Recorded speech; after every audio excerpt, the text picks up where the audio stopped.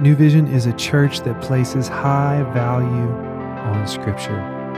The Bible is made up of 66 books, and in this next portion, we're going to be going through a few of those books as a church family. We hope this tool encourages you and equips you to lead your life well. Thank you for joining us today.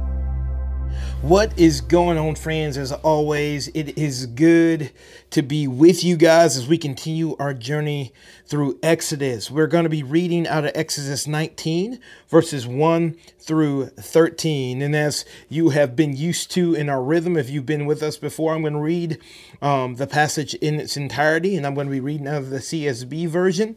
And then when I'm done, I'm going to give just some thoughts that stick out to me that will help us to better walk out really what we experience as we read this together, and as God's word really refines us and reveals some things to us. So let's begin reading in Exodus chapter 19. And again, this is Nick Person, New Vision. I get the privilege of being the teaching pastor here. So let's dive in.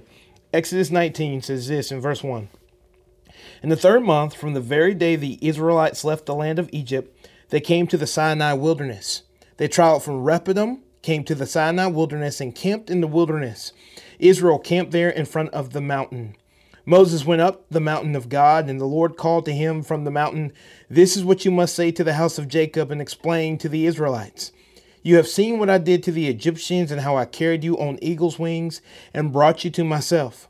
Now, if you will carefully listen to me and keep my covenant, you will be my own possession out of all the peoples, although the whole earth is mine, and you will be my kingdom of priests and my holy nation. These are the words that you are to say to the Israelites."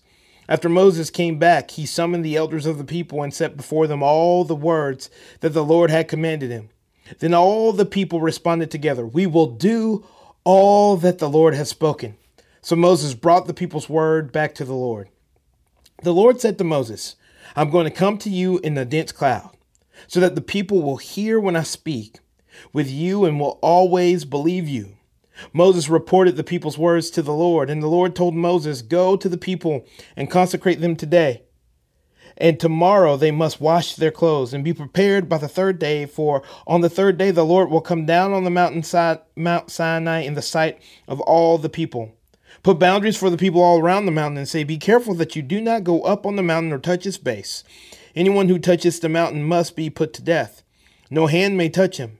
Instead, he will be stoned or shot with arrows and not live, whether animal or human. When the ram horn sounds a long blast, they may go up the mountain." All right, so let's begin. So verses 1 through 4, what we see is this mountain of God is what we get to see is, hey, God's having another conversation with Moses at this mountain. Remember, his first encounter with Moses was him appearing through a burning bush. And so here they are again, God doing the very thing he said he would do. And now these people are getting ready and they get the opportunity to worship at this mountain that God said they were going to worship at.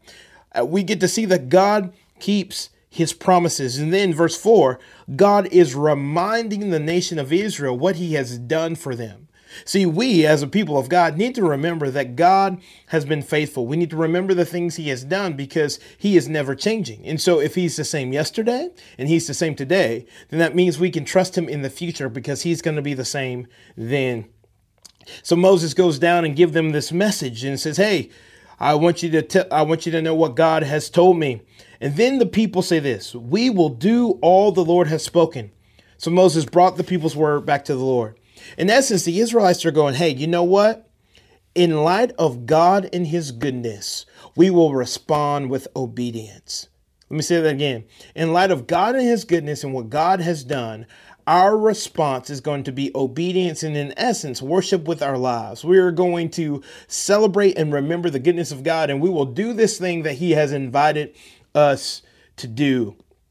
And then the Lord tells Moses, going into verse 9, that he's going to come down in a dense cloud. This language sounds very familiar to the language of what Jesus did when he walked on earth. Jesus came down from heaven out of glory in order to live a life we could not live, and so he could surrender his life and pay a debt that we could not pay. See, God is always in the business of taking a step towards us. It is never us taking the first step towards him. He is always, always the one who takes a step first. And so let that be a reminder to you today that God is stepping towards you. He is not retreating. He is not moving away from you, but he is moving towards you to redeem you and to love you really, really well. And then also, Moses carries this message from God that, hey, you need to be prepared. You need to consecrate yourselves. You need to wash yourselves. You need to be prepared for a meeting with me. This is really just getting yourself in a posture to meet with God. And then God lays down some ground rules like, hey, don't come on the mountain until I tell you to.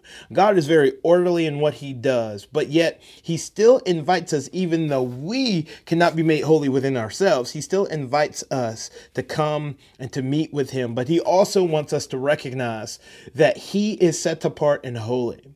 Listen, as we navigate our days, may we never forget that our God is good, he is holy, and he is high and lifted up. It's just a good posture for us to walk in. And this very holy, set apart God took a step towards us and invited us into relationship with himself. This just makes this invitation even greater and even more amazing and even more audacious.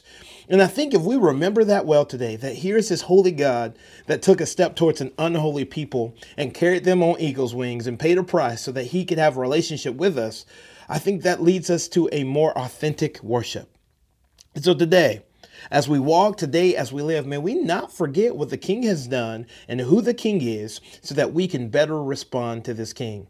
Know this, know we love you, know we are for you, and I hope that you continue to walk with us as we continue through the book of Exodus. Y'all be blessed. Bye.